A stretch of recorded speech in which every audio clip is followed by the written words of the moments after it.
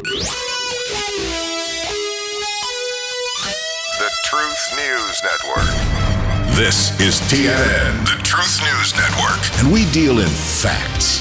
Here's one. You might want to write this one down. You can't comply your way to freedom. That's how prisons work. Seeing the picture? Here's someone who can make it clearer. His name is Dan Newman.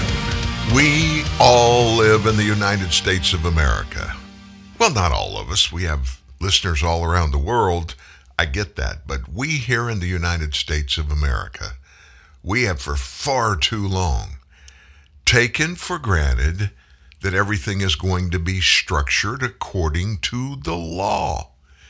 After all, every person that serves in any slot in the United States government takes an oath of office.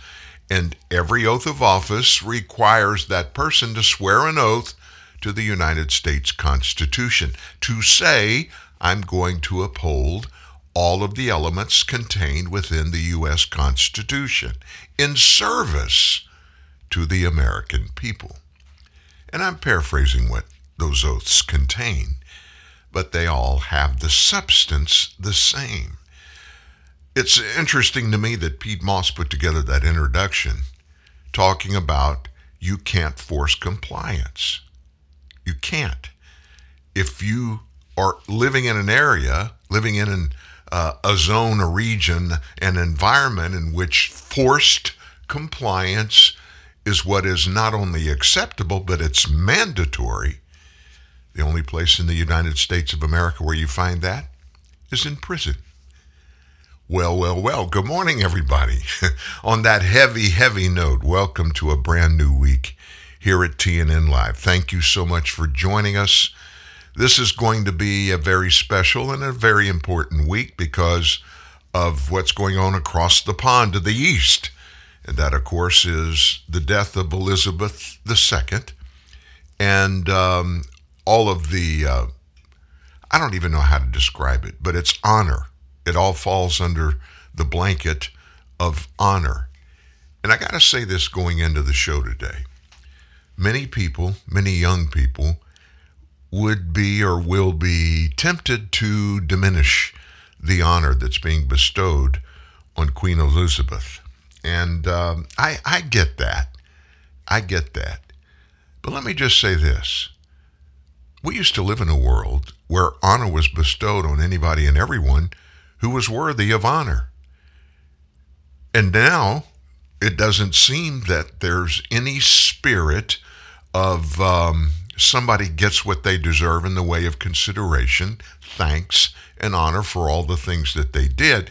But even more importantly, and here's how I think we've missed it here in the United States of America.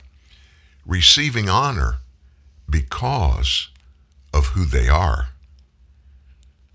Now you think about that in the context of what we face in our nation today, not the UK, not what's going on in Scotland right now, as the Queen's body is very much in full honor being transported very slowly to London and going through the UK countryside to get there, to let every person in that nation give honor to Queen Elizabeth after her death. I think we miss honor from the top to the bottom here in the United States and the importance of honor. You can't force someone to honor someone else. Now you can make them show the signs, but you can't force someone to hold any feelings, any sense of, I need to do this just because of who this person is. It can't be done. It's a voluntary thing. People, just like people are taught to be racist, people are taught how and why to bestow honor on others. I look back at my generation. I'm a baby boomer, born in 1953. I know, I'm an old guy. But my parents taught me what honor was. they showed me through their life and how they looked at others with honor and bestowed honor on others. They taught me, first of all, what honor is, and they taught me who deserves honor and why, and then demanded that I give honor where honor is due. We've lost that entire environment. Now, nobody honors anybody just because they are supposed to honor them. They come up with a whole list of reasons. If you do this, and this, and don't do this, then I'm going to think about honoring you. But it's all up to me. You can't make me honor anybody, and that's factual. You can't. But what you can do and what you should do is teach those who you're in charge of. They're in your charge. You're teaching them. You're training them. Training them on what honor is and how to use it. If we don't come away anything this week, but understanding a little bit more about honor, I think this will be a very important week, not just for us here in the United States, but for people around the world. People in the UK, if you can't say anything else nice about them, you can say this. They understand. They get that part of it. And I tell you what it does. It prevents having some really negative and bad things happen in other parts of your life. When you know how to honor and you know who to honor and you bestow that honor. So much for the royals in the UK, and so much for the honor thing this morning. Much of what we're going to speak about this morning, you'll be able to put it in the context of what's going on in the UK. Honor. And one of the things we're going to talk about is what the DC mayor, Muriel Bowser, is in her own way, is doing exactly the opposite of that. And others, as a matter of fact. A lot of things to talk about. A lot of things are being unearthed across the United States and the world that are very, very important. And with all of the stuff that's front and center in the news, it's very easy to lose some very important things. So we're going to try to make sure that we at least highlight the big important things so you don't miss any of them. And I mentioned Mayor Muriel Bowser in Washington, D.C., other stuff happening in the lives of world leaders, the mayor of New York City, the mayor of Chicago, the governor of Illinois, and what they are doing. And it has to do not so much with honoring people, but honoring the rule of law. Now let's start with the mayor of D.C. She has declared a public emergency in Washington, D.C. because of the influx of illegals that are arriving in her city from Texas and Arizona by bus. Her emergency declaration is going to allow for further funding. It's all about money, right? To be allocated to handling these migrants. And it's going to lead to the founding of the Office of Migrant Services, the OMS. Now, what's it going to do? It'll be responsible for finding and providing temporary accommodations, urgent medical care, necessary transportation, and services. Now, what's the big hoo-ha? Why should she declare a public emergency right now? It's because of illegals coming into her city. Well, these illegals have been pouring across the southern border of the United States for years now, especially the last year and a half or so. Why is she and why is the governor of Illinois, the mayor of Chicago, the mayor of Washington, D.C., New York City, why are they all just now talking about the horrors of these illegal immigrants flooding across our southern border? It's because they aren't looking at the rule of law as they swore their oath to when each of them took office. They didn't just swear to enforce the laws of Washington, D.C. in the case of Mayor Muriel Bowser. nor did the mayor of New York City, did he swear an oath that he was going to protect and defend and enforce the laws regarding illegal immigration and every other thing just in his city. Nor Lori Lightfoot, the mayor of Chicago, she didn't either, nor did the governor of Illinois. But yet every one of them have thumbed their noses at the rule of law in their cities and states until it slaps them in the face. Bowser said last Thursday that this new framework structured, to make sure these people are taken care of, it's going to help them organize their responses better. It'll also include a program that is going to be responsible for meeting the buses, helping migrants in the most humane, efficient, and welcoming way. But then she switched gears. She criticized the lacking federal response and said that the District of Columbia would continue to work hard to ensure that its systems can handle the migration crisis. Now, where's this all coming from? Well, every one of them who I mentioned, they're all pointing their fingers at Texas.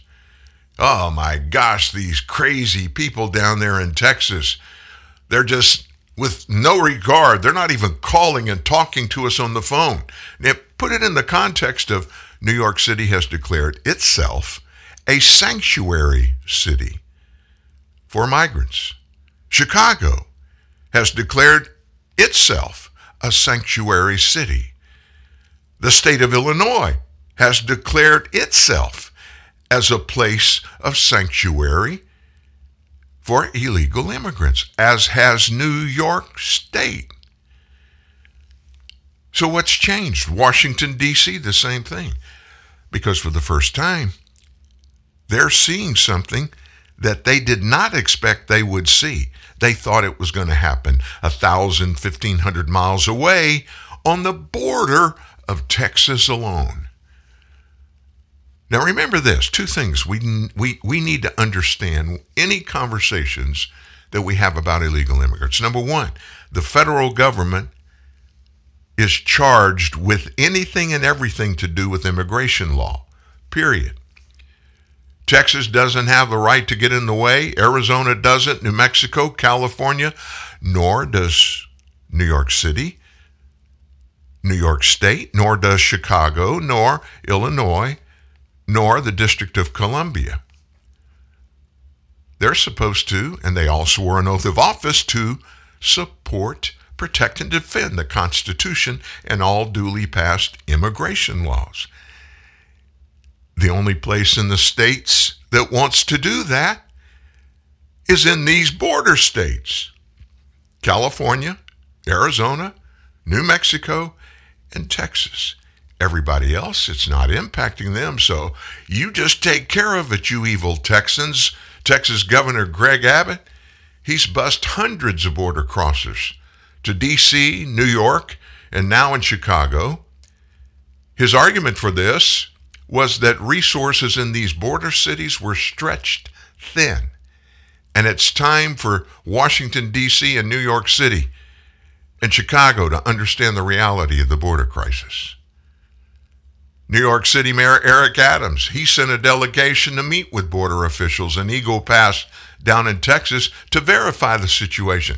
Novel idea. Instead of standing in front of microphones and TV cameras for months, pontificating about how accepting we are.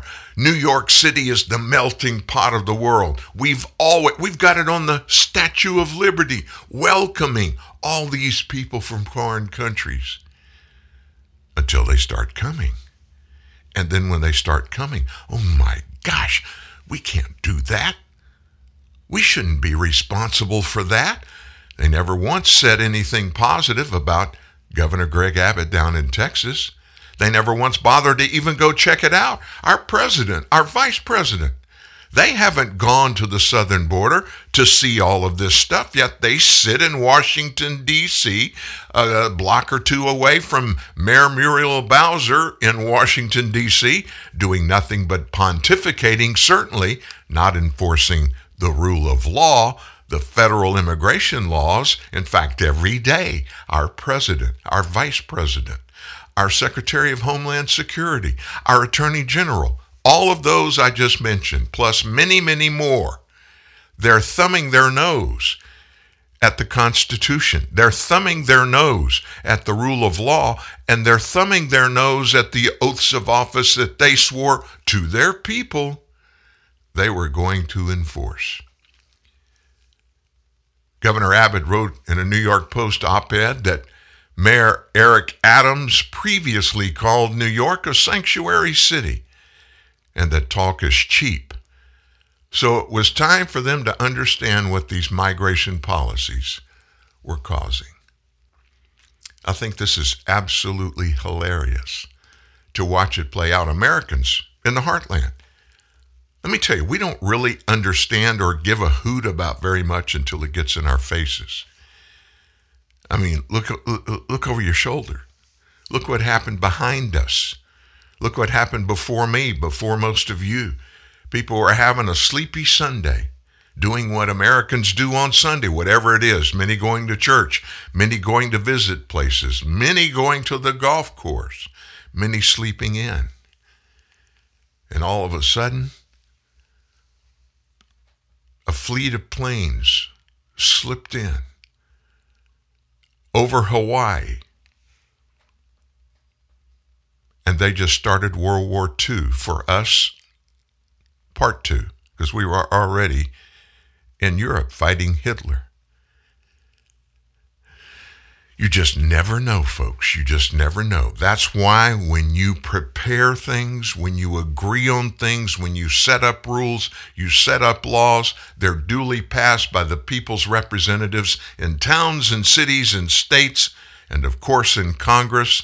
And then you have those in the executive branch, names we mentioned. The vice president, the attorney general, the Secretary of Homeland Security. All of these people swore those oaths, put one hand on the Bible, the other end of the air, and said that they would do what they were supposed to do. And everybody knows what each one of them is supposed to do. Number one, keep the American people safe and keep opponents that want to do things to us that are unconstitutional themselves, stop it from happening. Listen to this. Just look back for a few minutes. We're celebrating this past weekend, 21st anniversary of September 11th. Did you know of those 19 Islamic terrorists, 7 of those, who hijacked commercial planes on September 11th of 2001, killed nearly 3,000 Americans? They were in the United States, and you know why? They had visas. Oh my goodness, they came the right way, the legal way. They applied, and our federal government, our Department of Immigration, gave them visas.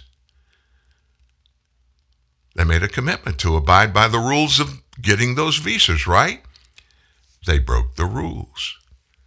7 of the 19 overstayed their visas. Well, how could we let that happen? Well, it was thanks to a wide open loophole.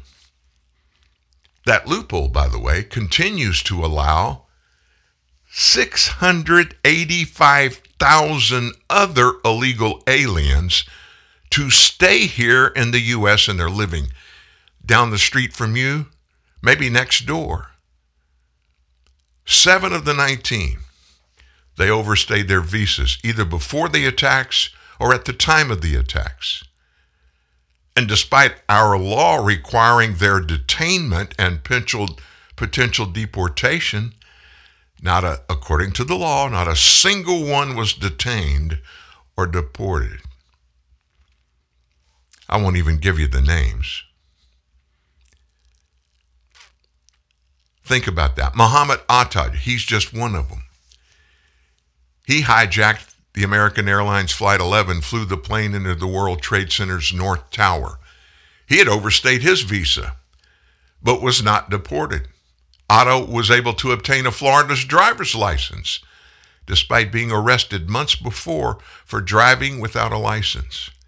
His name appeared on a terrorist watch list all the way back in January of 2001. And he was detained in the UAE, the United Arab Emirates, before returning to the U.S. to finish his job.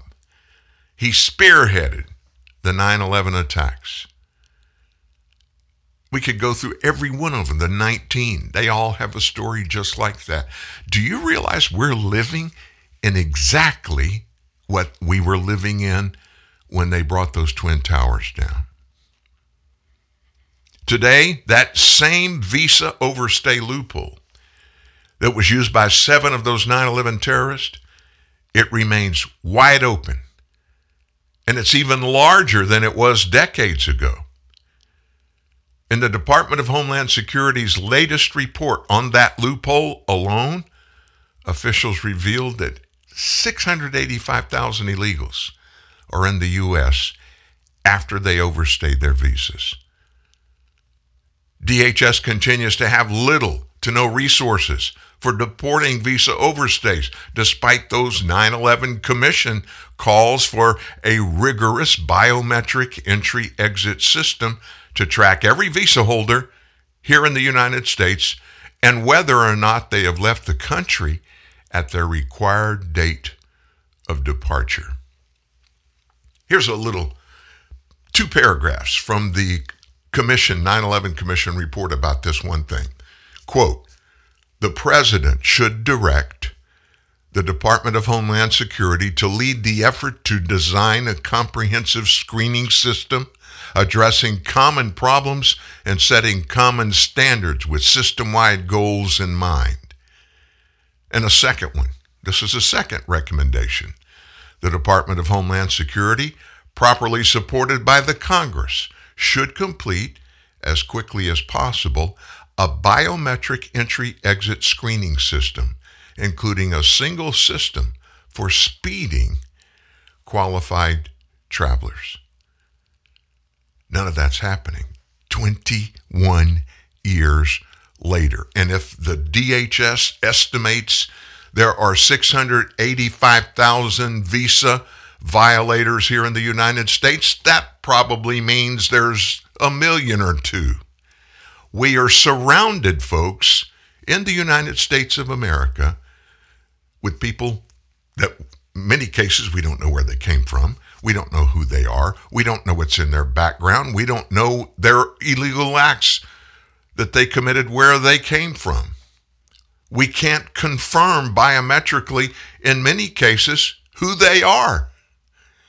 And yet, what do we continue to do? What does Joe Biden, President Biden, continue to do at the hands of his Secretary of Homeland Security, Alejandro Mayorkas? Y'all just keep coming on in. Come on in. Come on in. We're going to take care of you. We're going to give you money. We're going to give you travel. We're going to pay for everything, give you housing, food. We'll give you health care. We'll give your kids educations. Just come on in. And oh, by the way, if you vote for us Democrats, we're going to keep you in the driver's seat. And what we're hoping to do, if you'll give us a majority in both houses of the Congress, we're going to give you citizenship and the right to vote. But you've got to vote for us. You got to promise, raise your hand and say, if we give you all of that, you're going to give us your vote every time every Democrat runs. Does that sound like a stretch to you? It doesn't to me. Khalid Sheikh Mohammed, KSM, you've heard all about him. He's the mastermind behind the 9/11 Islamic terrorist attacks across the U.S. He was approved for a visa by our federal government just weeks before the attacks that killed those people. The 9/11 Commission report. Khalid Sheikh Mohammed, KSM, the chief tactical planner and coordinator of the 9/11 attacks, was indicted in 1996 by federal authorities in the Southern District of New York, that would be Manhattan, for his role in earlier terrorist plots. Yet, KSM, as he is known, got a visa to visit the U.S. on July 23, 2001, 6 weeks before the 9/11 attacks. Now, he's not a Saudi citizen. We don't believe he was in Saudi Arabia at the time. He applied for a visa using a Saudi passport and an alias. He had someone else submit his application and a photo through the Visa Express program. There is no evidence that he ever used this visa to enter the United States. That's sentences directly from the 9/11 Commission report. How many KSMs are walking around the nation? How many of them are getting together, making plans to do whatever it is that they want to do? What would you do if you faced today or tomorrow another 9/11 type event, but it happened in your town? Just like Mayor Adams in Manhattan, Muriel Bowser in D.C., Lori Lightfoot in Chicago, and everywhere else these people are being transported to, these illegal immigrants, and these local officials, their eyes are being opened. They need to understand. You need to understand. We all need to understand what happened and why 9/11 happened. We are in a situation now where 10 times that could happen at the same time because of who is living among us illegally that our federal government let in here by doing what? Not enforcing the laws that the United States Congress passed, and every person that's in this administration, every single one, has served in the past in some capacity when these laws were put in place, and they're thumbing their nose at the very laws that many of them voted for years ago. Now, you want an updated 9/11 style report on what's happening there? The Department of Homeland Security Inspector General, he has issued a bombshell report that accuses our president and his administration of resettling Afghan nationals who were not fully vetted. And they're settling them all across the United States. So you know where this initiated. This is after our armed forces withdrawal from Afghanistan a year ago. Biden opened a, quote, humanitarian parole pipeline that has resettled more than 86,000 Afghans in American communities, many of who weren't even screened or even interviewed in person.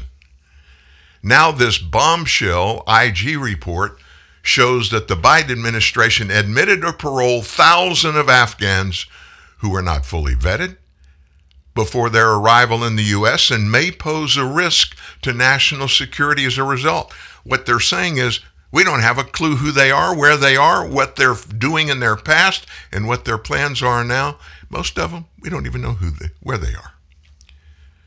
The IG's report in part states this: we determined some information used to vet evacuees through U.S. government databases like names, dates of birth, ID numbers, travel document data. We determined it was inaccurate, incomplete, and in many cases missing. We also determined Customs and Border Patrol admitted or paroled evacuees who were not fully vetted into the United States. Now, we shouldn't make that a big deal. They do that every day at the southern border. They just thumb their noses, turn their backs, and wave them in. This IG report continued saying, we attribute DHS's challenges to not having, 1, a list of Afghan evacuees who were unable to provide sufficient ID documents, 2, a contingency plan to support similar emergency situations, and 3, standardized policies.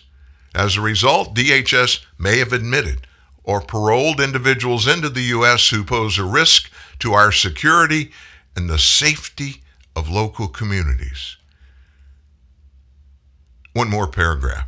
In January 2022, this is from the IG report, We issued Department of Homeland Security a notice of findings and recommendations document notifying the DHS of the urgent need to take action to address security risk of evacuees from Afghanistan who were admitted or paroled into the United States without sufficient ID to ensure proper screening and vetting. Now, what does DHS say? Well, according to DHS IG investigators, Biden's DHS, quote, did not always have critical data to properly screen, vet, or inspect Afghan evacuees arriving as part of the massive Afghan resettlement operation. You remember when many of us were raising the cries when all of this withdrawal was happening under the circumstances it did, and all of these Afghan people were getting on these jets. Nobody knew who they were. We were insured by Joe Biden again and again and again. None of these people are getting into the United States. They're not flying from Kabul, Afghanistan to Washington, D.C. They're going to Yemen. And we have a partnership with the Yemeni government, and they're going to an air base there. And we are vetting every one of these people before they get back on a plane and come to the U.S. And nobody's getting in that we don't know about. They said that over and over and over again. And we sat here at TNN Live saying, they're lying, they're lying, they're lying. And Democrats are saying there's no problem there.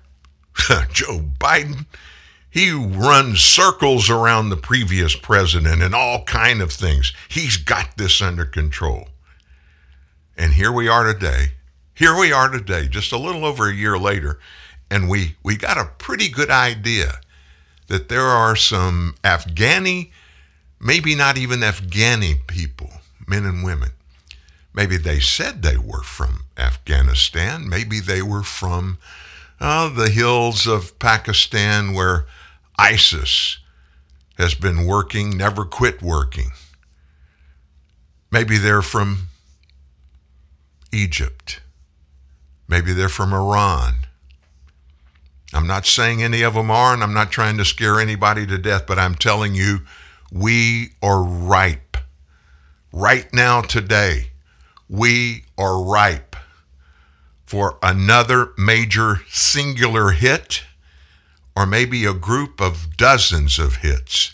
We may even be in the middle of experiencing it now at local levels, and so much crime is rampant around us, so much thumbing noses by people in law enforcement at the rule of law that they're not even telling us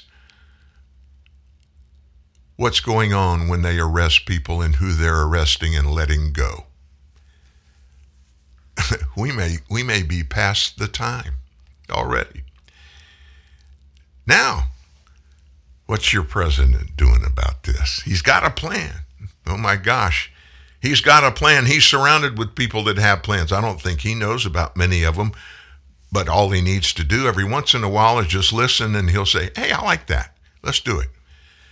Well, guess what he's doing today? He's looking to permanently resettle over 72,000 Afghans across our nation amid allegations of widespread vetting failures during the operation that brought us more than 86,000 over the last year. 72,000 of them.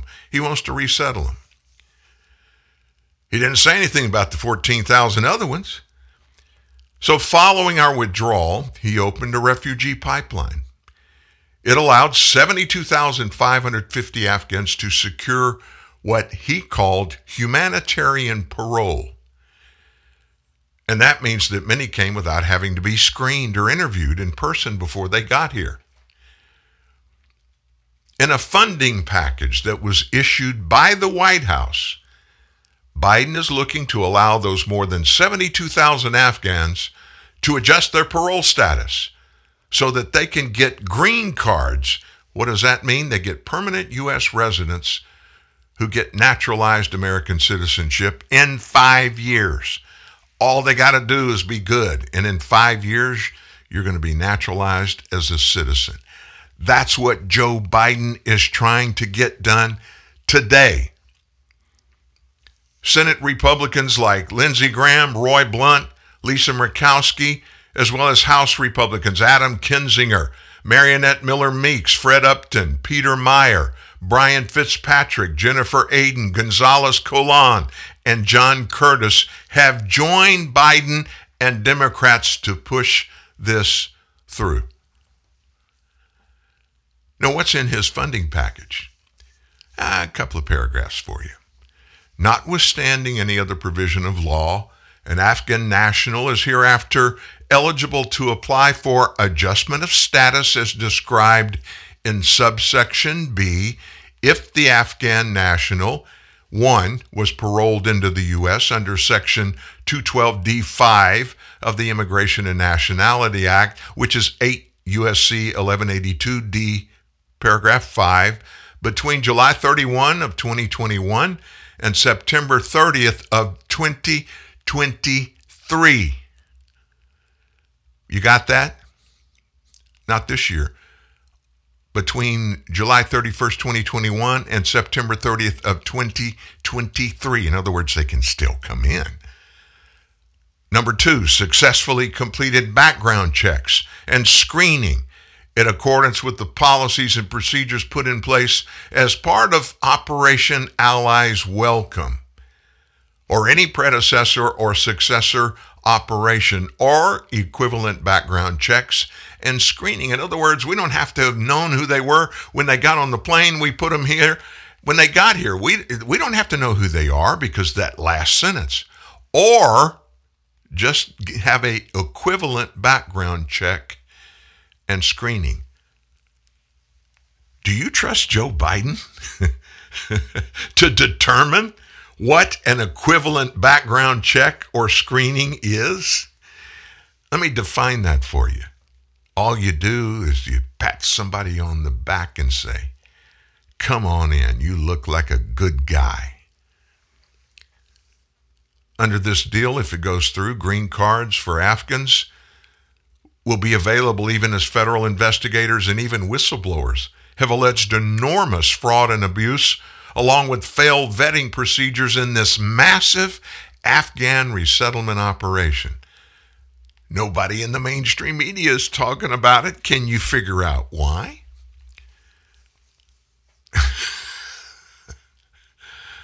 Most recently, DHS Inspector General issued a bombshell report detailing how Biden brought Afghans to the U.S. who were not fully vetted and may, and even probably, pose a risk to national security. 2 Afghans, just as an example, were resettled in American communities by the Biden administration, who were later found to be, national security threats. And they had ties to terrorists and terrorism. One of those Afghans had already been deported once, while DHS officials said the other is in deportation proceedings now. 2. We found 2. 2. Out of how many? What's the number? 72,000. Oh my gosh. Similarly, Department of Defense Inspector General issued a report showing Biden's agencies failed to vet Afghans arriving in the U.S. and that about 50 Afghans were flagged for significant security concerns after their resettlement. These are people, we were told, where they were cleared before their feet ever set foot on U.S. soil. Most of the unvetted Afghans flagged for terrorism ties, the report states, have since disappeared into American communities. The report noted that as of September 17th of 2021, only 3 of 31 flagged with specific derogatory information could even be located. Only 3. In addition, one Project Veritas report alleges the Biden administration resettled Afghans listed on the government's terrorism watch list in communities across the nation.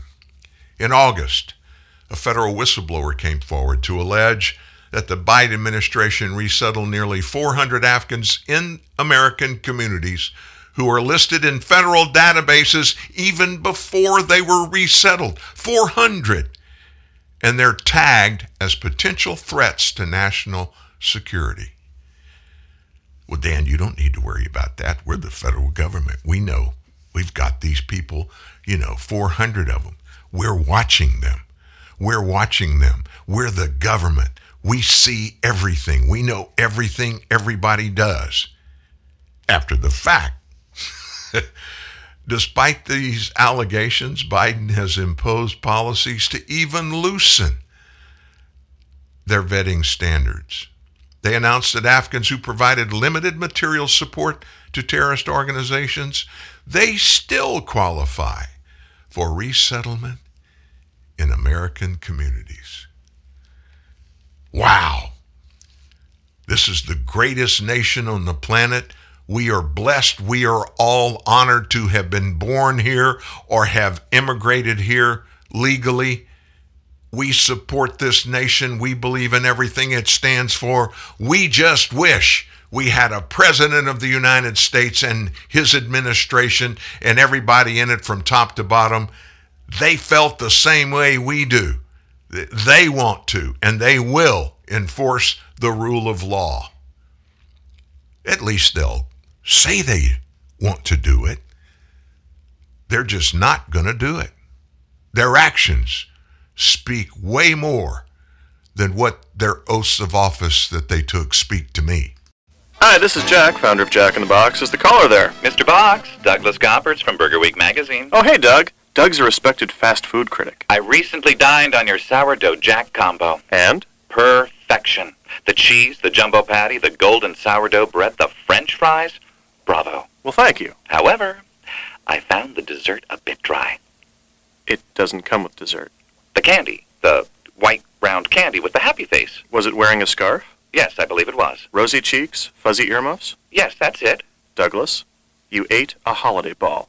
We're giving one away free to customers who buy a sourdough jack combo. But they're not for dessert. They're for antennas. Or a pencil. Right. Well, that's going to improve your score dramatically. Excellent. Few things bring as much joy as the delicious taste of Coca-Cola. Like your first time camping or falling in love on a blind date. And now, our new Coke bottles are sip-sized and made from 100% recycled materials. So every bottle can live on to create more memories. That's endlessly refreshing. Coca-Cola. Bottles are made from 100% recycled materials excluding cap and label. Enjoy the great taste of Coca-Cola in a new sip-sized bottle that's made of 100% recycled materials. Genuine Ford Parts and Service presents A Word From Your Wallet. Are we at the gas station? Ow. Yeah, I know. I'm feeling these gas prices too. I'm the wallet down here. Head to a Ford dealership. Why? Proper vehicle maintenance. A new air filter can save 19 cents a gallon. Correct tire inflation up to 6 cents a gallon. Wow, that sure adds up. Fat wallets are very in right now. Right now, Motorcraft air filter replacement is just $19.95 or less. Replacing a dirty air filter can increase fuel economy by as much as 10%. Well, done. That was easy. Maybe you should listen to your wallet more often. Well, you're typically pretty quiet. Well, I didn't want to be a pain in the... Hurry in for the best deals we've had in years. Money-saving rebates on brakes, batteries, tires, and more. See your participating Ford dealer today. When a governor can tell a president, no rally in my state, it's time for some definitive truth. Here with the goods, again, Dan Newman. I wish all we had to worry about was some governor telling some politician, no, you can't rally in my state. Of course, that was in reference to the former President Donald Trump when he was holding his MAGA rallies. Did you ever attend one of those MAGA rallies so far? Does your mama know you went? Do your local cops know that you went? I got to be honest with you. I went. Now, there was no register that had my name on it, but you and I both know that everybody through video, the ability to tell people's identity in video stuff, every one of us that went to a MAGA rally, somewhere deep down in the archives of federal records, there's a little piece of storage in a computer that's got your picture and your name on it. They know that you were at a MAGA rally, and we know what MAGA people are. The scourge of the earth, terrorist, the most important and dangerous element in the United States of America. That's according to many people who are thumbing their noses every day at law enforcement. Take, for instance, somebody like the governor of Illinois, Governor J.B. Pritzker, a Democrat. Listen to what this crazy state legislature and governor have done that. A brand new law. They did it legally. They put a bill together, and then they passed it in both houses of the Illinois state representative, whatever they call their government. It's different from state to state, but this new law abolishes bail across the state. And what does that mean, Dan? If you commit a crime, you get arrested, you go to jail, you have to appear normally. You have to appear before a judge who sets a dollar amount that you have to post before you can be released in anticipation of your later trial. I mean, that sounds fair and reasonable, doesn't it? Well, these humanitarian leftists, you know, the ones that scream, defund the police, and then a year or two later when they're running for a re-election or running for office, they've tried and been successful, they think, at bearing all the footage, all of the writings in which they hollered, "We hate the police, defund the police," so they could get elected. And then there's a picture of Governor J.B. Pritzker with his closed fist, arm, hand in the air, and he was one of the original defund the police. And what he did when he signed this Illinois law into effect, what he did, he's putting every lawbreaker, every criminal lawbreaker that gets arrested for doing everything shy of first-degree murder, second-degree murder, no bail. No bail. And everybody down from that, no bail. You hear what happens every weekend in just Chicago. Can you imagine? What kind of deterrence is there in law if there's no penalty you pay? Do you think these people are going to, of course they're going to say, here, where do I sign to say I'm going to return on my court date whenever that is? You think they're all going to show back up? So beginning January 1st, Illinois will become the first state in the nation to have eliminated cash bail, even for some of the most violent crimes. I'm going to give you the list of them in a second. As a result, local district attorneys say they're going to be forced to free thousands of suspects accused of crimes like murder and kidnapping. Now, what does that mean? January 1st, this law goes into effect. All those people, those lawbreakers, all the way up to second-degree murder charges that are being held on bond, they have to open the jails and let them go.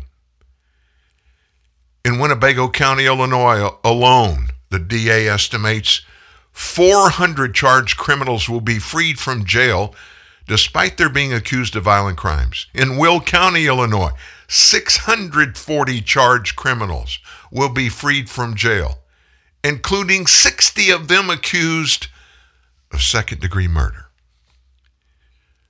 Here are the violent crimes for which bail is going to be abolished next year: second-degree murder, drug-induced homicide, kidnapping, robbery, burglary, aggravated battery, nearly all drug offenses, aggravated DUI, aggravated fleeing, arson, intimidation, threatening a public official. All of those, you do the crime, you don't even have to go to jail and wait for somebody to post some bail. You go sign up. Sign here, sir. You make sure now when you get your court date, you got to promise you're going to return to be tried. Anyone sitting in jail right now with all these pending charges, they're going to be let out.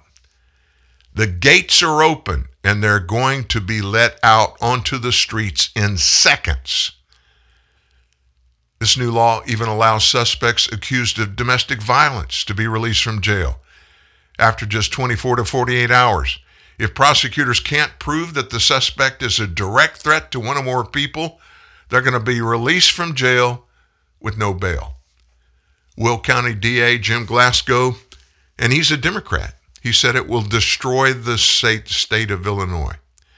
Winnebago County DA Jay Handley, also a Democrat, said that under the new law, he'll be forced to free domestic abusers who ultimately murdered their wives. Imagine the defendant who murdered his wife, to whom he no longer poses a threat. I mean, think about it. He murdered his wife. He's not a threat to her anymore. Is going to be released because of this ridiculous limited legal standard. Similar laws, though not fully abolishing cash bail, have been implemented in states like New York and have coincided with surges in violent crime. Newly released New York Police Department data revealed that suspects freed from jail, thanks to the no bail law, were rearrested for other crimes at rapid rates, more rapid than ever before. 10 suspects, for instance, have been arrested nearly 500 times in the last couple of years, and most remain released from jail without bail. That's in New York. What are you going to expect happening in Illinois? What about in Chicago? What's going to happen there? Oh my gosh. Oh my goodness. So let's pause for a second. Let me take a breath. You think I'm stirred up about this stuff today? You know, the honor piece of what happened and what is going on over in the UK. It's very, very important for all of us. It's important for us here, not so much because Queen Elizabeth wasn't our queen. She was queen of the UK. And she had direct ties to pretty much every resident, every citizen over there. I get that. But it's a lesson for all of us. And I think we should, even in our own businesses, our own families, our own homes, we all need to address that and just pay some attention to that. There are people in our lives to which we give honor just not because they've necessarily earned it, but because that's what we do. We honor people. We honor authority figures in our lives just because of who they are, not necessarily for what they've done. And in spite of all of that, we have to talk about this other stuff, and it's just not cool. It's not fun. But this is in the shadow of the 9/11 21st anniversary of that horror that killed almost 3,000 Americans in one day in New York, in Washington, D.C., and in a field in Pennsylvania. And it's an important thing. It really is. This is one of those things, kind of like Pearl Harbor. I mean, we remember bad things that happened at a national level, don't we? Well, not so much 9/11. Here are a few college students that were asked about their understanding, their memory, or their knowledge about 9/11. I think you're going to agree. They don't quite have it right. Hey guys, it's Kara Zupkis with Young America's Foundation. As the 21st anniversary of the 9/11 terrorist attacks approaches, we're here at George Mason University where we're talking to students to see just how much they know about what actually happened on September 11th and if they think that their schools are doing a good enough job of teaching what happened on that tragic day. So do you know what major anniversary is coming up this weekend? I do not know. No, I don't think so. I am definitely not really sure what's going on this weekend. I have no idea. This coming weekend, not Labor Day. Mm-hmm. Yeah. I do not. I do not. No. Not off the top of my head. No, I'm not aware. No, we do not personally. Nope. Who attacked us on 9/11? Who attacked us? What's the group called? ISIS. ISIS, yeah. A terrorist. I don't know the exact name. I forgot. Okay. I don't want to say the wrong. Iraq? Afghanistan? It was, I believe, a group of terrorists that hijacked a few planes, flew them into the Twin Towers. Osama bin Laden. It was the terrorist group, yeah. Okay. And do you know like what terrorist group? Not specifically. Dude, hold on. I just gotta think. 1 second. Oh yeah. I did know. I did. We were taught this. Do you know who attacked us on 9/11? Very loosely, not really. Oh my god, I'm blanking on Osama bin Laden and the terrorist group. Yeah, it's a terrorist group. I just can't remember. Do you know why they attacked us? Like, what was their reasoning for attacking us? I don't know necessarily the reason. I mean, they're just considered a terrorist group. I guess that's all we really have on that. I personally have no idea. Was it a retaliation of someone who was president at the time, like Bush? Revenge. For? I don't know, the war they had back then. I guess to terrorize, I don't know, I guess. Probably not. We try to bring our country down, I guess. Because one of the reasons for that, trying to cause chaos. I wasn't born then.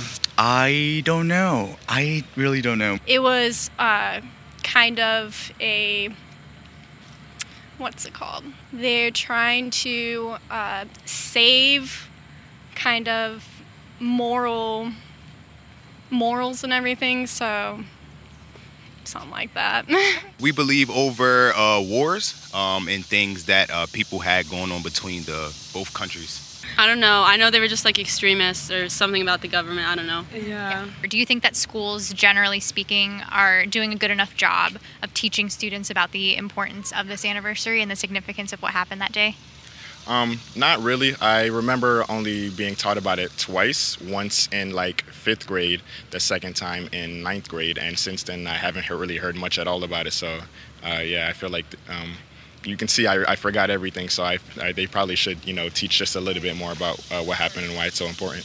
I think it for sure can be improved on. I think it's just like taught as it happened, and we should just know that it happened, which is so unfortunate. Like right now, like I can't give you a full-on answer about the event, which is honestly quite tragic. They don't really teach about it, and like doing this interview kind of like shows me like how little I actually knew about it. And it's kind of scary because it was such like a huge event that still is affecting the U.S. I suppose not, given I don't know, so I guess not. I personally don't think so, because I have no idea really the reasoning behind it.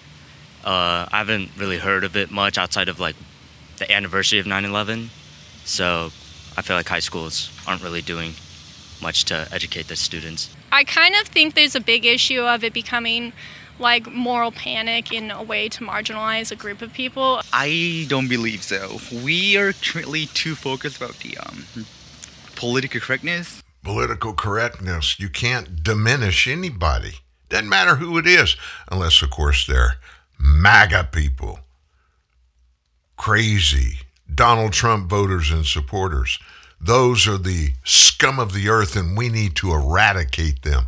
I'm not exaggerating. There are people that actually feel that way. Wow. And, of course, what we do, George H.W. Bush? Nope, George W. Jr. Bush 43, he got up, remember, on that pile of rubble, made a very famous speech on a bullhorn. And we're going to go after, we're going to find those terrorists that knocked these towers down in the Pentagon and then had to be crashed into a field in Pennsylvania to keep from going and hitting the White House. That's where that one that crashed, that's where they think it was heading, to get the White House. So we got to go after him, and he did. He started a war with Iraq. A war with Iraq. Why did we go to war with Iraq over the Twin Towers? Well, all those 19 terrorists. All 19. These were Iraqi terrorists. They, we had all the facts or whatever. How many of the 19 terrorists were from Iraq? Do you know? None.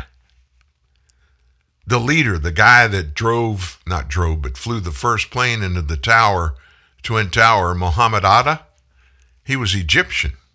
Now, they were all Islamic terrorists, no question about it. But that's not a country everybody is a terrorist only in the nation of Iraq. They're terrorists all over in every country on the planet. But yet, Republicans, MAGA people, none of those people from Afghanistan that we promised the American population, we knew everything about every one of them. They wouldn't step a foot on American soil unless we knew who they were and had verified they had no ties to terrorism or terrorists. They were good people. And now we're finding out thousands of them came. We didn't get them vetted, like the president said, guaranteed that was going to happen. And of course, he's Joe Biden. That means that everything he says is truthful, is honest, and that's the way it's going to be. Why? Just because Joe said it. He said all that. It didn't happen that way, did it? Real truth, real news. TNN, the Truth News Network. Grab an ice-cold can of Celsius and stay active and energized all day. Celsius is better for you energy, made with premium ingredients, 0 sugar, and 7 essential vitamins, with no high fructose corn syrup, no aspartame, no preservatives, and no artificial colors or flavors. Celsius is just the essential energy you need to keep you fueled and active all day. Celsius, essential energy. Live fit. Now find Celsius at Celsius.com or a retailer near you. We're outside Pilgrim Furniture and Mattress City where parents are disappearing. Excuse me, are your parents in there? Yeah. They can't decide if they should take no interest for 60 months with no money down or an extra $100 off every $9.99 they spend. It's a tough choice. But they've been in there for 6 hours. I want dinner. Parents, if you're at Pilgrim, please make a decision. I'm crazy hungry, so she's got to be too. Slide through the Mickey D's drive-thru to get a Big Mac. Right after I order her quarter pounder with cheese, cause I don't know everything, but I do know what my girl's feeling hangry meal. Get it at McDonald's when you buy one of your faves, like the Big Mac, quarter pounder with cheese, 10-piece chicken McNuggets, or filet of fish, and get another for just $1. Ba-da-ba-ba-ba. Prices and participation may vary. Valid on item of equal or lesser value. New home ownership can be a real eye-opener, but it's the perfect time to look into Homeowner 101 from the Home Depot. Free live streaming workshops taught by expert associates, now at homedepot.com/workshops. You'll find indoor and outdoor workshops, even home systems workshops. Plus, you'll get the know-how you need to care for your biggest investment. Master the basics at Homeowner 101, only at the Home Depot. How doers get more done. Register now at homedepot.com/workshops.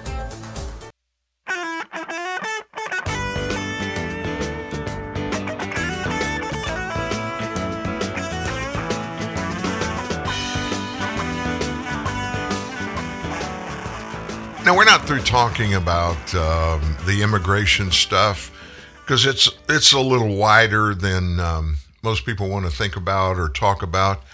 And all of this, if you'll stop just for a moment and ask the question, why? Ask the question, why? Why is our federal government welcoming anybody, pretty much, and everybody that wants to come into the United States, even knowing that we don't know who they are, and we don't care to know who they are? That's unimportant to Joe Biden, who lives with 24/7 armed security in every square foot in which he walks. That's no big deal. He's protected, or these members of Congress, these defund the police people, and we find out that they're spending tens of thousands of campaign dollars that they get from campaign contributors to help them win their elections. They're not telling anybody, hey, I need you to give me money in my campaign because I've got to buy private security, armed security that you can't afford. And meanwhile, I'm going to be telling people we got to defund the police. This is the insanity in which we find ourselves. These people are as two-faced as any kid that you ever knew, any girl that you ever knew in high school that thought she was wonderful and acted like she was wonderful to your face, but she stabbed you in the back. That's what's happening in people that are governing us. It's become really, really serious.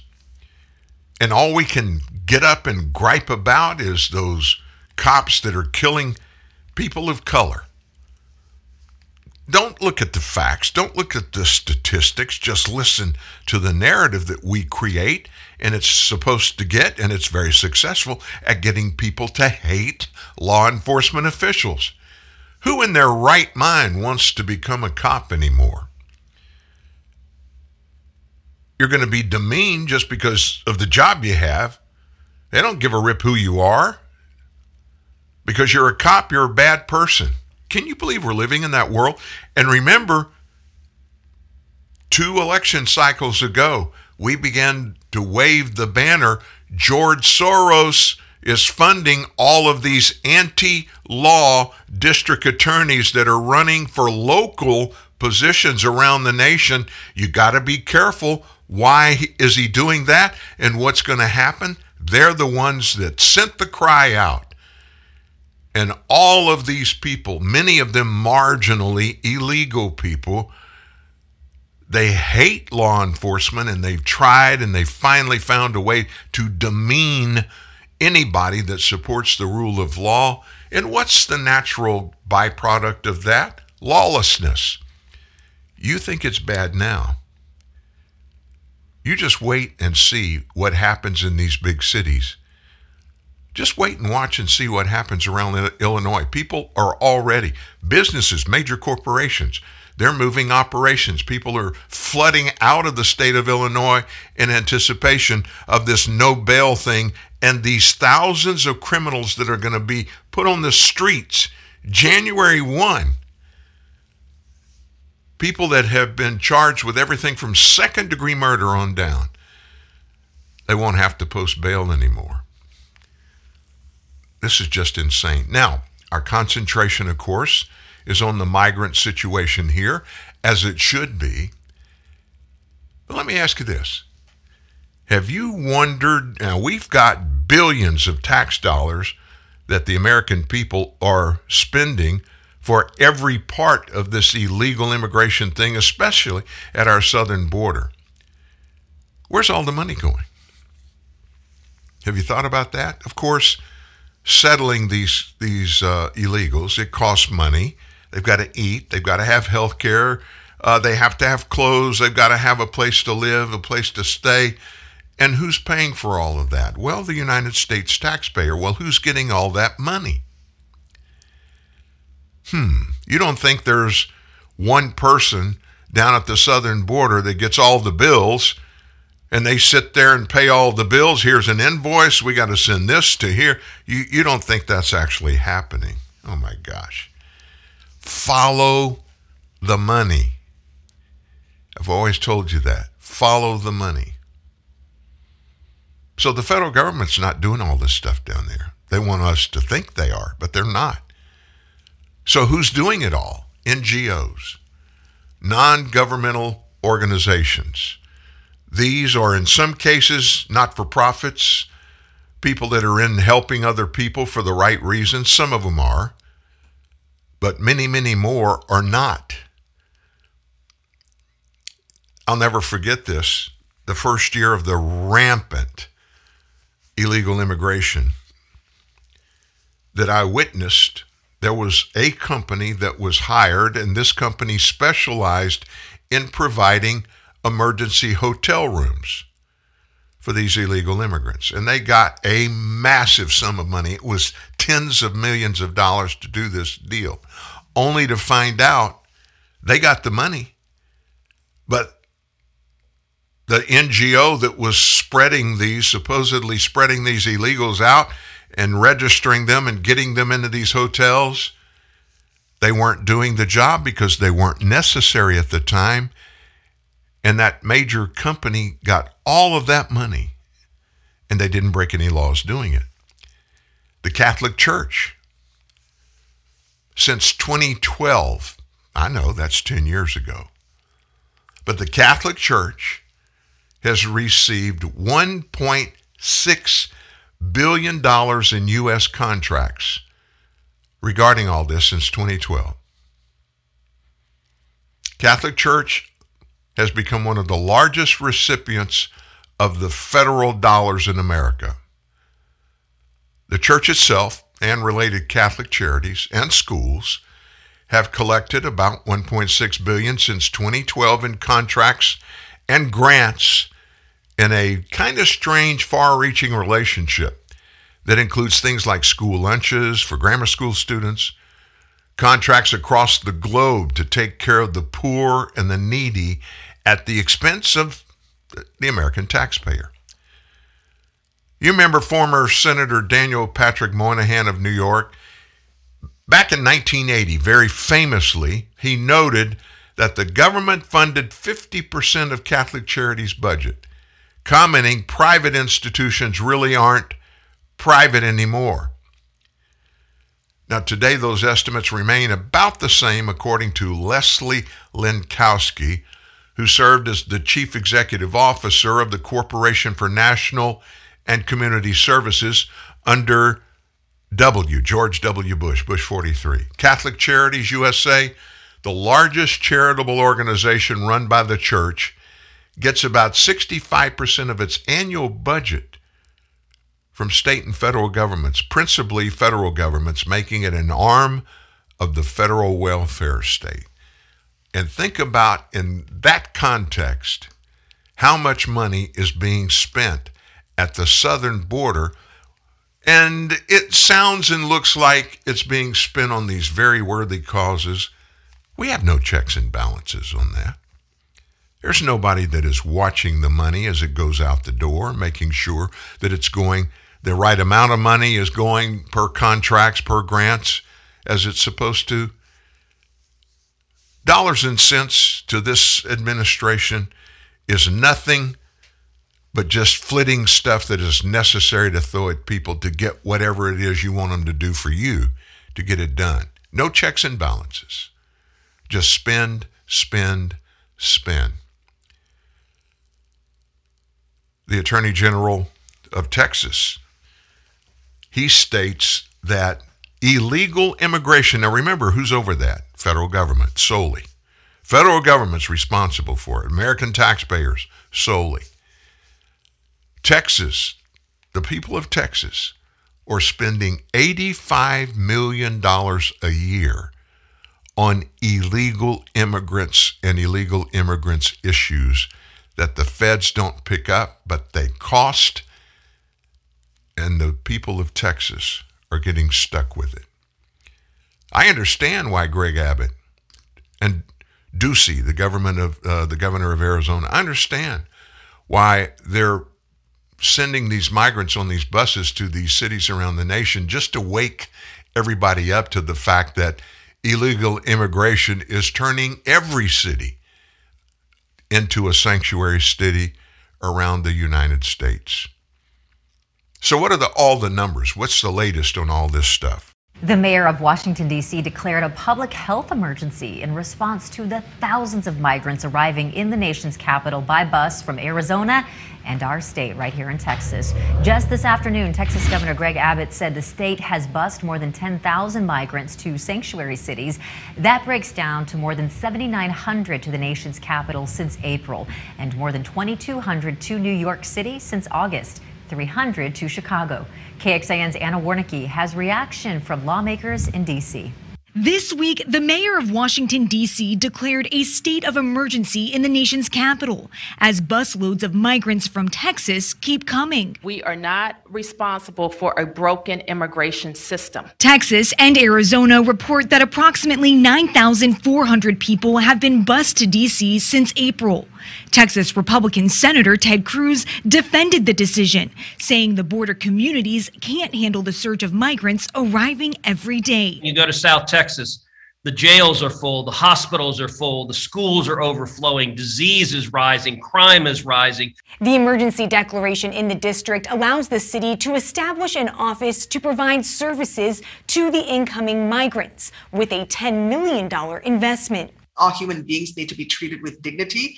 And frankly, no disgusting racist stunt by the Texas governor should stop us from doing just that. Democrats criticized Texas Governor Greg Abbott for sending the buses in the first place. I think the motivation is really ugly. But Texas Republican Senator John Cornyn says D.C. is only seeing a fraction of what border communities are faced with every day. He's calling on the White House to respond. I think if that's what it takes to get the attention of the mayors of those cities, who can then hopefully get the attention of President Biden and his administration, that it's worth it.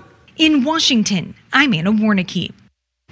We reported earlier this week that Texas has spent more than $14 million sending buses of migrants to East Coast sanctuary cities. That is according to documents from the Texas Division of Emergency Management. Now, the math works out to be about $1,700 per migrant. Those records also show the most expensive part of the trips are security personnel. Irving-based Wind Transportation charged TDEM more than $61,000 for just the security guards on May 20th, a day when 19 migrants arrived at the nation's capital. Now, don't diminish this thing, and we're going to finish this up right now. I'm going to give you the last bit of news, last statement on this immigration issue. It's critical. We spent better part of an hour and 15 minutes talking about it just to make sure you understand. It's not just coming across our southern border. Our president, brought thousands of additional illegals, many of which are known to be affiliated with or in some way in contact with terrorists and terrorism. We're bringing them in. And it's happening every day. And I don't see it stopping in the foreseeable future. There's nothing we can do other than make a bunch of noise. I just wanted to make sure you understand what is going on and why it's going on and what it costs. Just to give you an example, Texas Department of Safety, TDS, 2 years, 2018, 2019, in Texas alone, happening to only Texans, there were 600,000 criminal acts committed against Texans by illegal immigrants in 2 years. 600,000. I don't know about you. That sounds like a pretty big deal to me. And I think it should be to everybody. Let's fast forward to something else going on that I think is pretty important.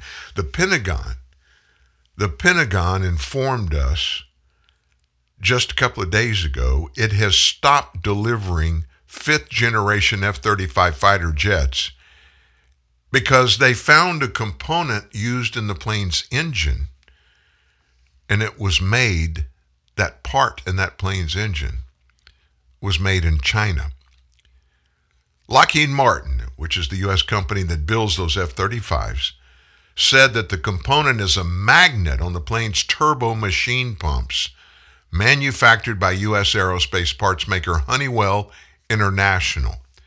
The defense company said the magnet was made with a cobalt and samarium alloy that comes from China.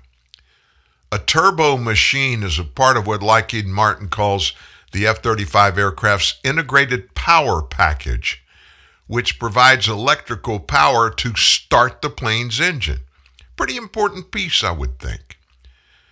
On that day, September 7th, Russell Gomery, spokesperson of the F-35 Lightning II Joint Program Office, a Pentagon agency, told media outlets that the office became aware of the alloy's origin late last month, and the issue is potentially in non-compliance with federal defense acquisition regulations. The F-35 JPO temporarily paused the acceptance of new F-35 aircraft to ensure the F-35 program's compliance, he said. But he said the magnet in question hasn't resulted in any security risk. We've confirmed the magnet does not transmit information or harm the integrity of the aircraft, and there are no performance, quality, safety, or security risks associated with this issue, and flight operations for the F-35 and service fleet will continue as normal. That sounds so comforting to me. I just feel really good about it. Makes me wonder, How many other Chinese parts are there on F-35s that we don't know about, some of which might be communicating? Oh, you're just a conspiracy theorist, Dan. There is no substance there. Yeah, like. You remember that big town, I forget what it was, maybe Trenton, New Jersey, that they bought a fleet, I mean a large fleet of pieces of equipment, drones that were manufactured in China. They knew they were manufactured in China when they bought them, only to find out after they were put in service, and had been for months, that those drones, when they were taking video of things on the ground, which is what they do, they were transmitting all of that video to China. Great intentions, and we know we're good people. We understand what's going on out there. We're not going to get involved in anything like that. All of a sudden, our number one fighter jet, probably the number one fighter jet in world history, the F-35, the magnet that starts the motor is made in China. You can't make this stuff up, folks. You just can't do it. We've got some nasty COVID-19 news. I don't want to be the bearer of bad. It's a brand new week. We're almost halfway through the month of September, but it's a great month. Football's back, college football, NFL football. Did you watch any NFL football yesterday? Oh my gosh, there were some wild games. I have he calls himself my nephew that plays for the Cincinnati Bengals. Punt returner, wide receiver, Trent Taylor. And he got his hands on the football several times yesterday. And that game, it was just crazy. Nobody could do anything right. I mean, I understand, football's a game. And especially at that level, national football, it's very sophisticated, very complicated, lots of moving parts, and things can go wrong, but they just couldn't get their stuff together.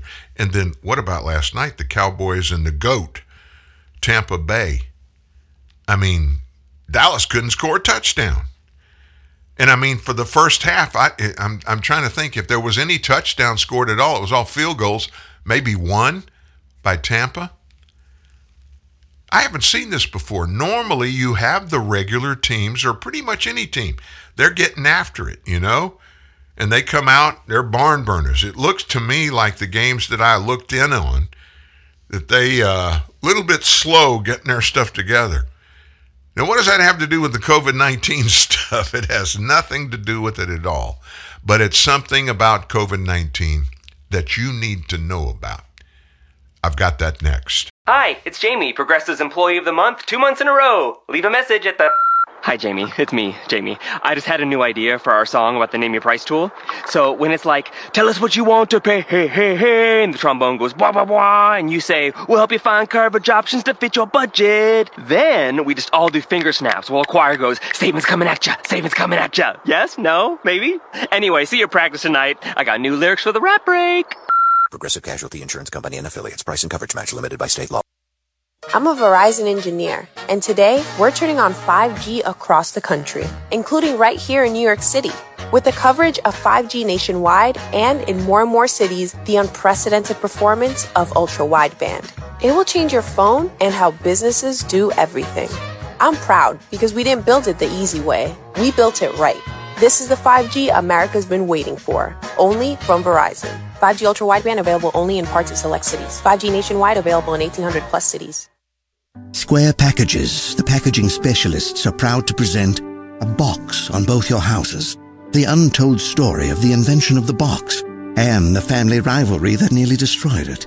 It's a tale about opening your heart, finding acceptance, and inventing the most efficient means of shipping and packaging that mankind has ever known. Proving that to find what's in your soul, you have to look outside the box and into another box, which is a house, your home.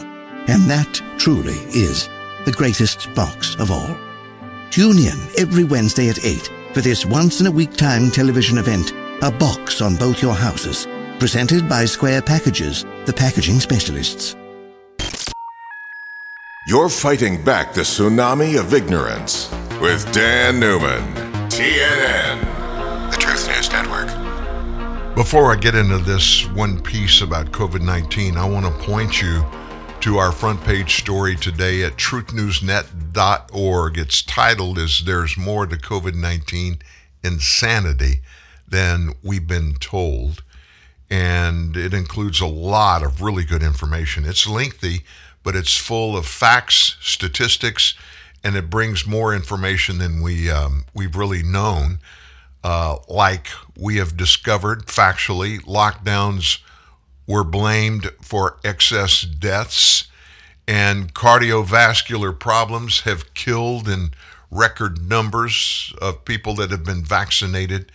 And it goes into some of the stuff that the CDC has been doing. They've been scrubbing death records, and we do a deep dive into U.S. death statistics that are related to COVID-19. So make sure you check it out at truthnewsnet.org. Well, guess what? Scientists in Israel are claiming they may have found some antibodies that can fight all known COVID-19 strains. Now, what does that mean? Well, it would eliminate the need for these vaccine booster shots. It's a peer-reviewed study, which means it's been through the whole process. It was led by Tel Aviv University researcher Dr. Natalia Frund and published in Nature's Communications Biology section. It found that antibodies that could be used to concoct an antibody infusion are existent in people who have gotten COVID-19. Since the start of the pandemic, some monoclonal antibody treatments have been approved and even used to treat COVID-19 patients with severe symptoms.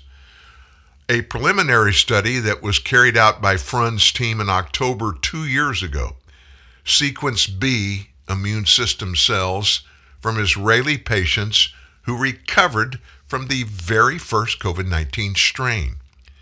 Then they isolated 9 antibodies that the patients produced, of which 2 have been found to show efficacy in neutralizing other COVID-19 variants. Those include Omicron and Delta. Now, why didn't we hear about this earlier? Why just now? It's peer-reviewed, so that means it's been going on for months and months, maybe even more than a year. In the previous study, the doctor said, we showed that the various antibodies that are formed in response to infection with the, number one, the original virus, are directed against different sites of the virus. The most effective antibodies were those that bound to the virus's spike protein in the same place where spike binds the cellular receptor ACE2. That's getting into the weeds. Let's just get on with this. The very first antibody neutralized Omicron with a 92% efficacy, neutralized Delta at 90%. The second antibody, meanwhile, neutralized Delta at a 97% rate, and Omicron with a rate of 84%. Those are pretty good odds. So after the antibodies were cloned at the Tel Aviv University laboratory, they were used to test against live viruses in lab cultures at research facilities in California and Israel. The results, identical and equally encouraging in both texts.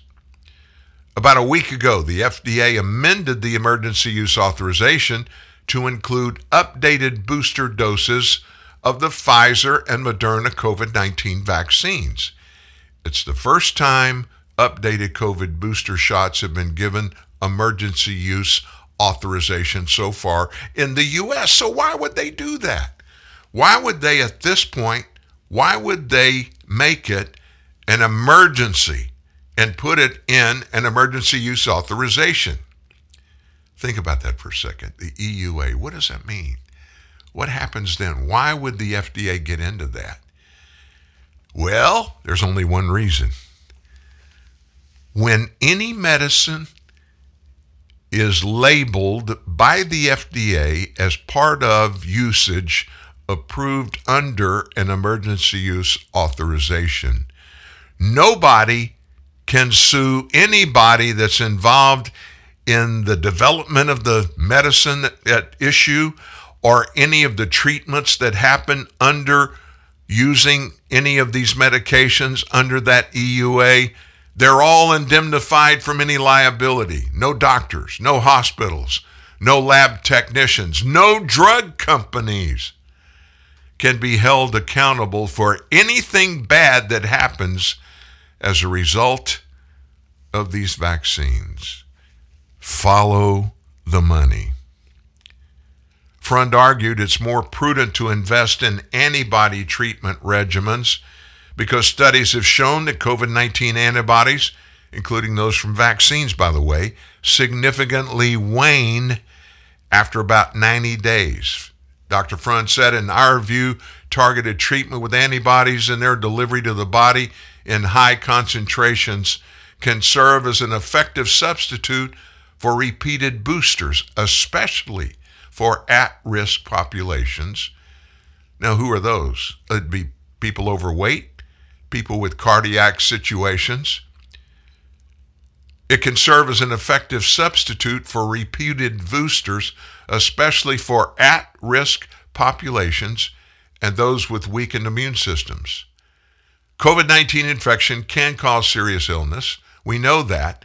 Providing antibodies in the first days following infection can stop the spread of the virus. It is therefore, Dr. Front said, possible that by using effective antibody treatment, we will not have to provide booster doses to the entire population every time there is a new variant. How about that? You heard that plastered all over the news over the weekend, didn't you? No, we didn't. Well, there's other stuff going on right now. Real simple things like a sex sting operation in Florida.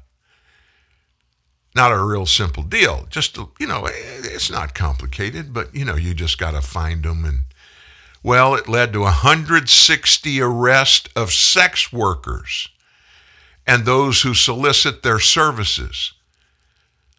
Now, this is coming from a top cop from Georgia. The Polk County Sheriff's Office announced on Friday the week-long sting called Operation Fall Hall 2 was designed to find victims of sex trafficking. The Sheriff's Office said investigators discovered at least 2 sex trafficking victims during the operation. There could potentially be more. Our goal, the chief said, is to start services the moment they're taken into custody. Treat them as what they are, victims, not as suspects in a criminal event. So among those arrested were 2 Disney employees, a state corrections officer, several teachers, and a deputy police chief from Georgia.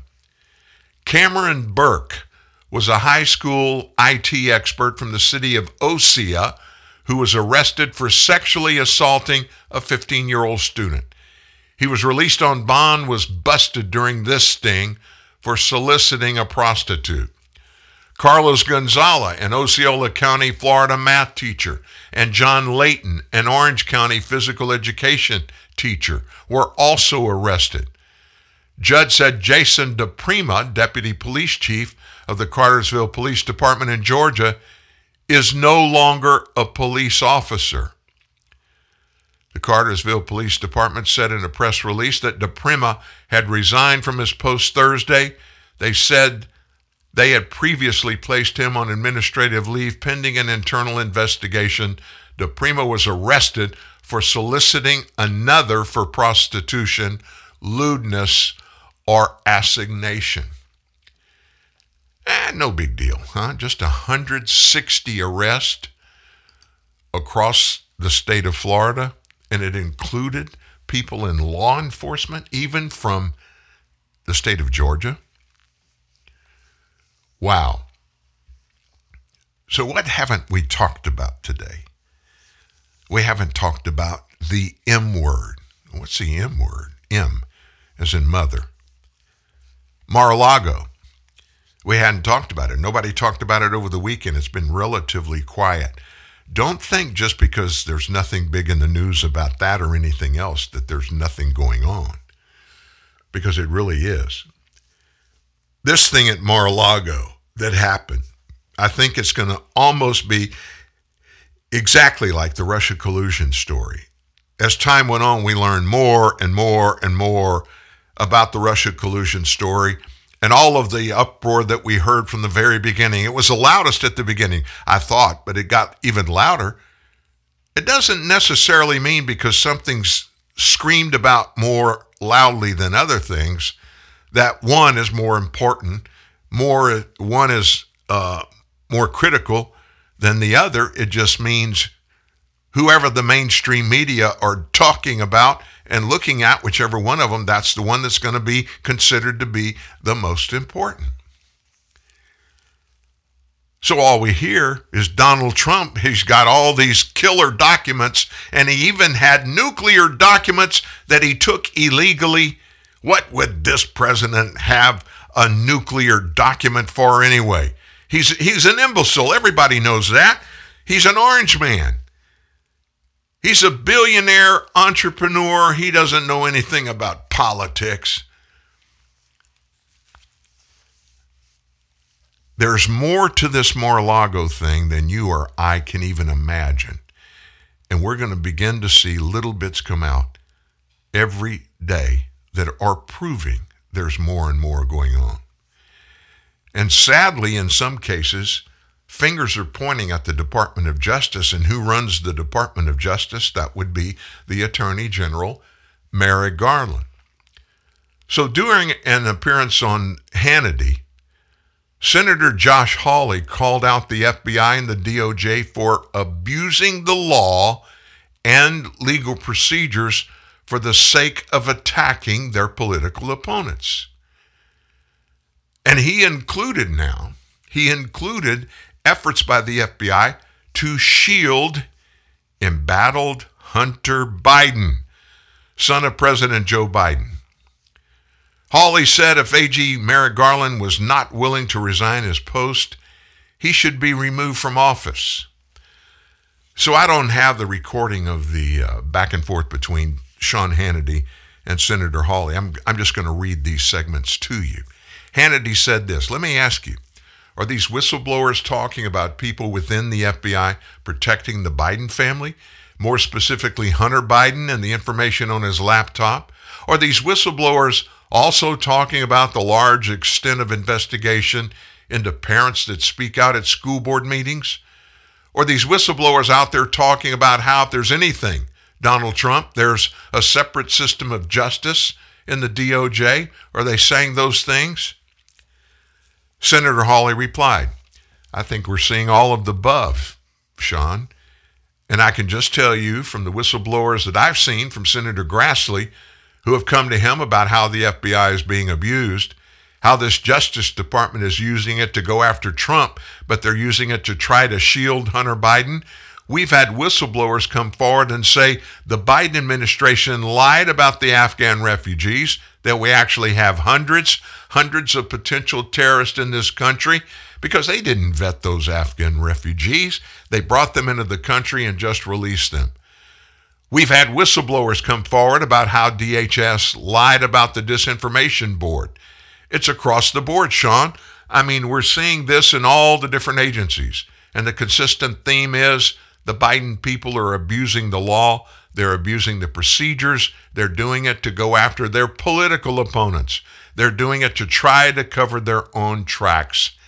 And it's wrong. Hannity said, do you think Director Wray, the FBI, and do you think the Attorney General are up to their jobs? Hawley said, no, they both, neither of them are. Both of them should go. They should both have resigned a long time ago. They should have been fired. And as to the Attorney General, I believe that he should be removed if he will not step down. That's Senator Josh Hawley talking about FBI Director Christopher Wray and, of course, Attorney General Merrick Garland. Golly, we've got there's so much important stuff going on now. I mean, so many things. We run out of time. Let's see, we've got some other things that we need to talk about. Let's talk about the Hunter Biden mess. Hunter Biden, there's this movie out. I forget the name of it. What is it? My Son, Hunter Biden, something like that. I've got the movie. Somebody sent it to me. It's not in movie theaters. It's a documentary. I'm not even sure who all is involved in its production. I think Breitbart News has something to do with it, but everybody I've talked to said it is a blockbuster, and it is showing there's a whole lot of people out there, more than we thought of, a whole lot of people out there that were and are involved in the Hunter Biden story and all of the massive wrongdoing that happened. And it is massive.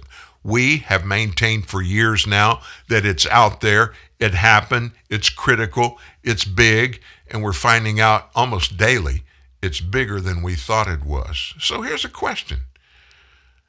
All of this visitation that now President Biden was doing, flying on Air Force Two around the world, meeting with all these people, people in Ukraine, people in China, people in Moscow. Hunter Biden was on a lot of those trips on Air Force Two.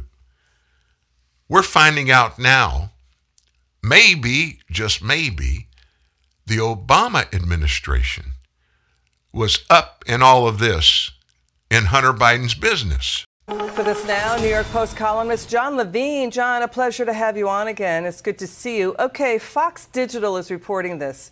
Emails show Hunter Biden said he would be happy to introduce his business associates to top Chinese Communist Party officials after they sat together at Hunter's table at a 2013 dinner in Beijing, China, for his father, then Vice President Biden. Again, John, more detail on exploiting the Obama White House to make money. Right. Well, Liz, this just shows, again, Hunter Biden trying to sell his official access and to make money off his official access. He was seated at a dinner allegedly next to a man named Tung Chee-hwa, the former Communist Party boss of Hong Kong, a very, very senior government official in China. And then right after the dinner, he gets an email from his business partner saying, hey, I see you were seated next to, Mr. Tung. Is there any way you could introduce us to him? And he says, well, I'm not sure it was him, but, I'm happy to oblige any way that I can. And it's just, why was he at this dinner? He wasn't a government official. He's not a China expert per se. There's no real reason for him to be there. Why didn't President Obama say something about it? Why didn't Obama officials say something about this? Because he was clearly there to make money. I mean, Fox is reporting the email showed James Bulger, the nephew of Boston crime boss James Whitey Bulger, asked Hunter in an email in July 2014 to introduce his business partners to Tung Chee-hwa. He's a top Communist Party official, to your point. And this guy reportedly sat at 2 state dinners at the Obama White House. Right. And I'll remind you of previous reporting from this network, which talked about when Hunter Biden also conveniently sat next to the number 3 man at the Chinese embassy. And then next thing you know, a Democratic donor is having dinner in the Chinese embassy, and Hunter is there, and former Senator Ted Kaufman is giving the address.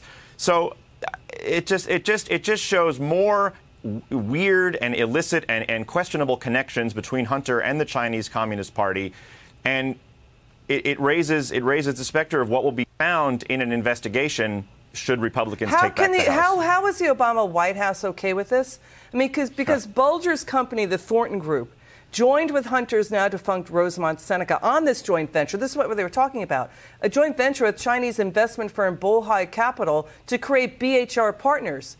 BHR Partners is controlled by the Bank of China. Hunter Biden had a stake in BHR. That raises ethical questions. So how is the Obama White House okay with all that?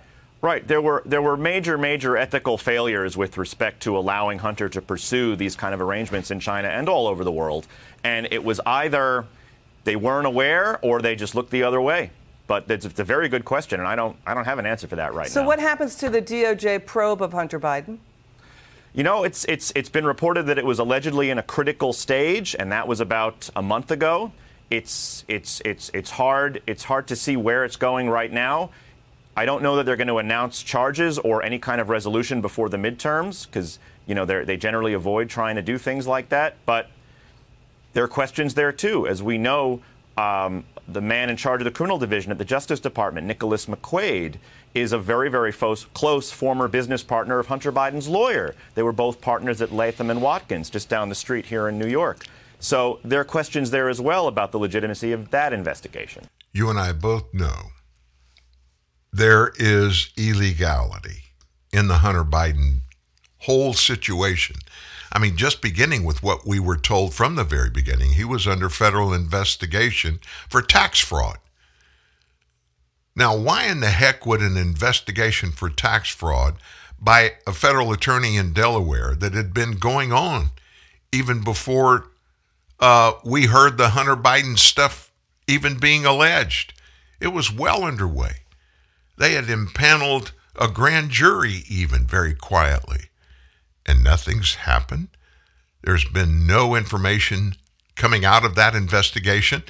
Not even mentioning the other things, the foreign involvement, the potential involvement of his father, President Joe Biden, and other members of the Biden family syndicate that were literally promoting. We know it. Everybody knows it. They were promoting pay for access. You pay us money, you give us deals, I'll give you access to then Vice President of the United States and now President of the United States, Joe Biden.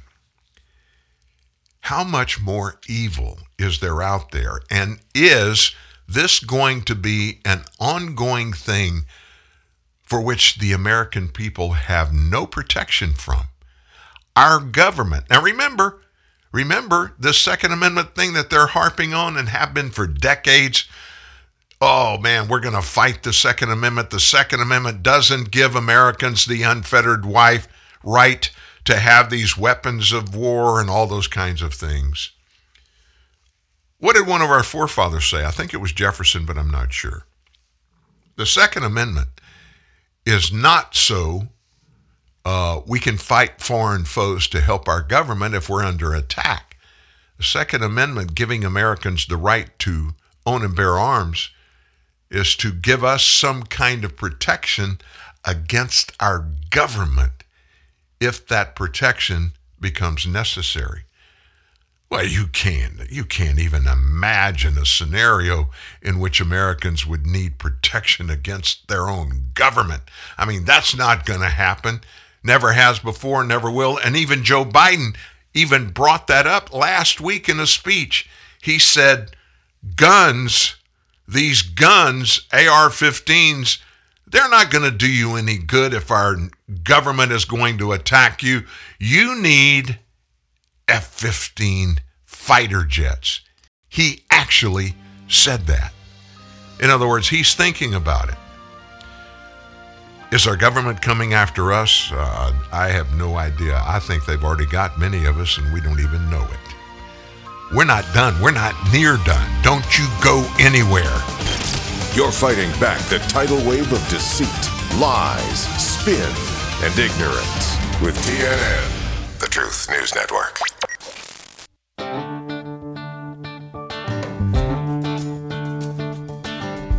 Long live the courageous, the tenacious, the ones who push forward and give back.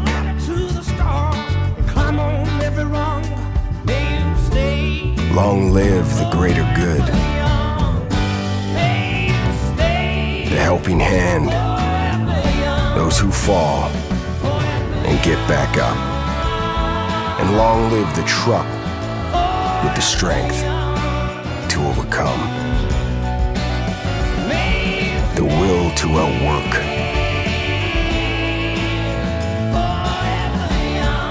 and the commitment to outlast them all. Ram, proven to last.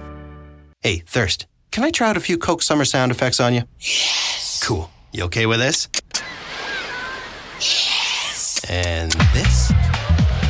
Yes. And what about this? Yes. Ha! Gotcha there, Thirst. That wasn't sound effects. That was a Coke. I'm no longer thirsty. You're so out of here. Coca-Cola. Open happiness.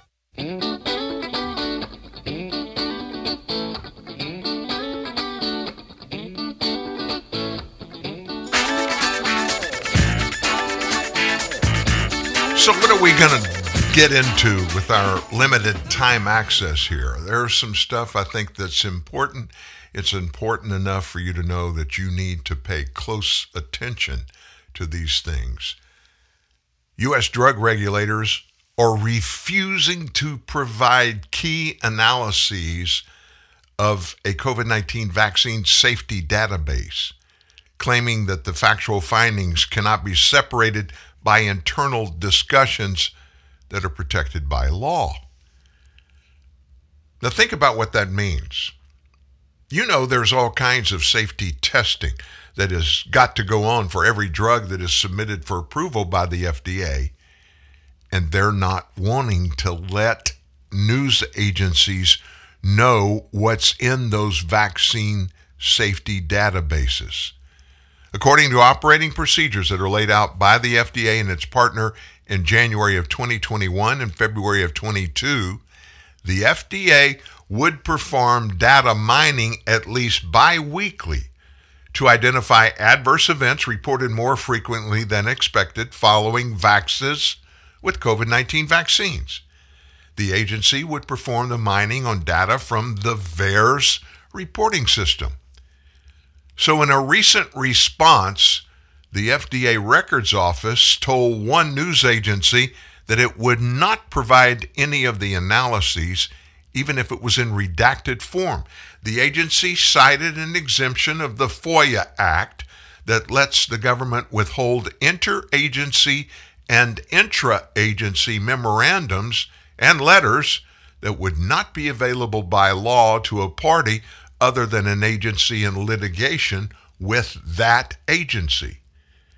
They pointed to the Code of Federal Regulations, which says that all communications within the executive branch, which are in written form or which are subsequently reduced to writing, may be withheld from public disclosure except that factual information which is reasonably segregable in accordance with the rule established in Section 20.22 is available for public disclosure. It's not clear why the FDA could not produce copies of the analyses with non-factual information redacted.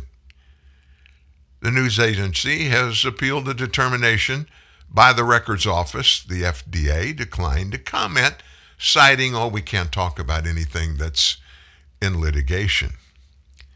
And then there's this.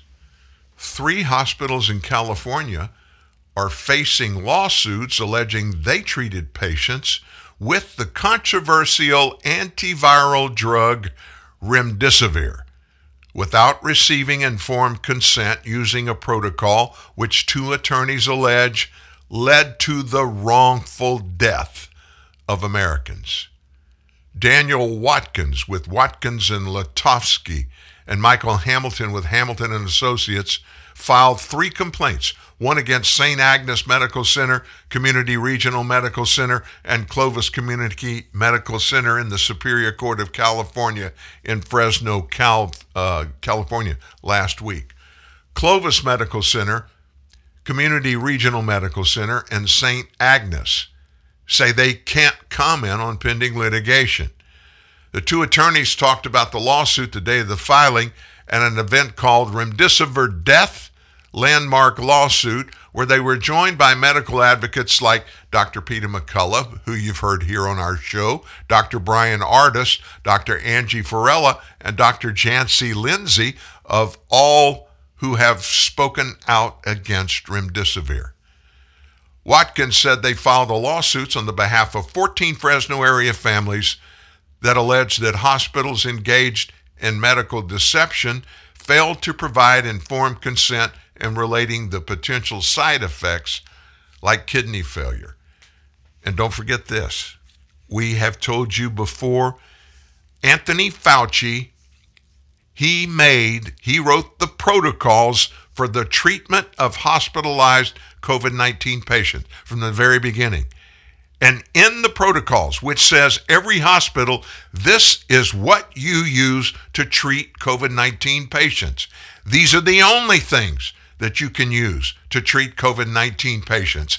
And you must use these things to treat these COVID-19 patients.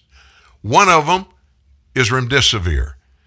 And he made that determination using so-called findings from only 2 medical treatment investigations.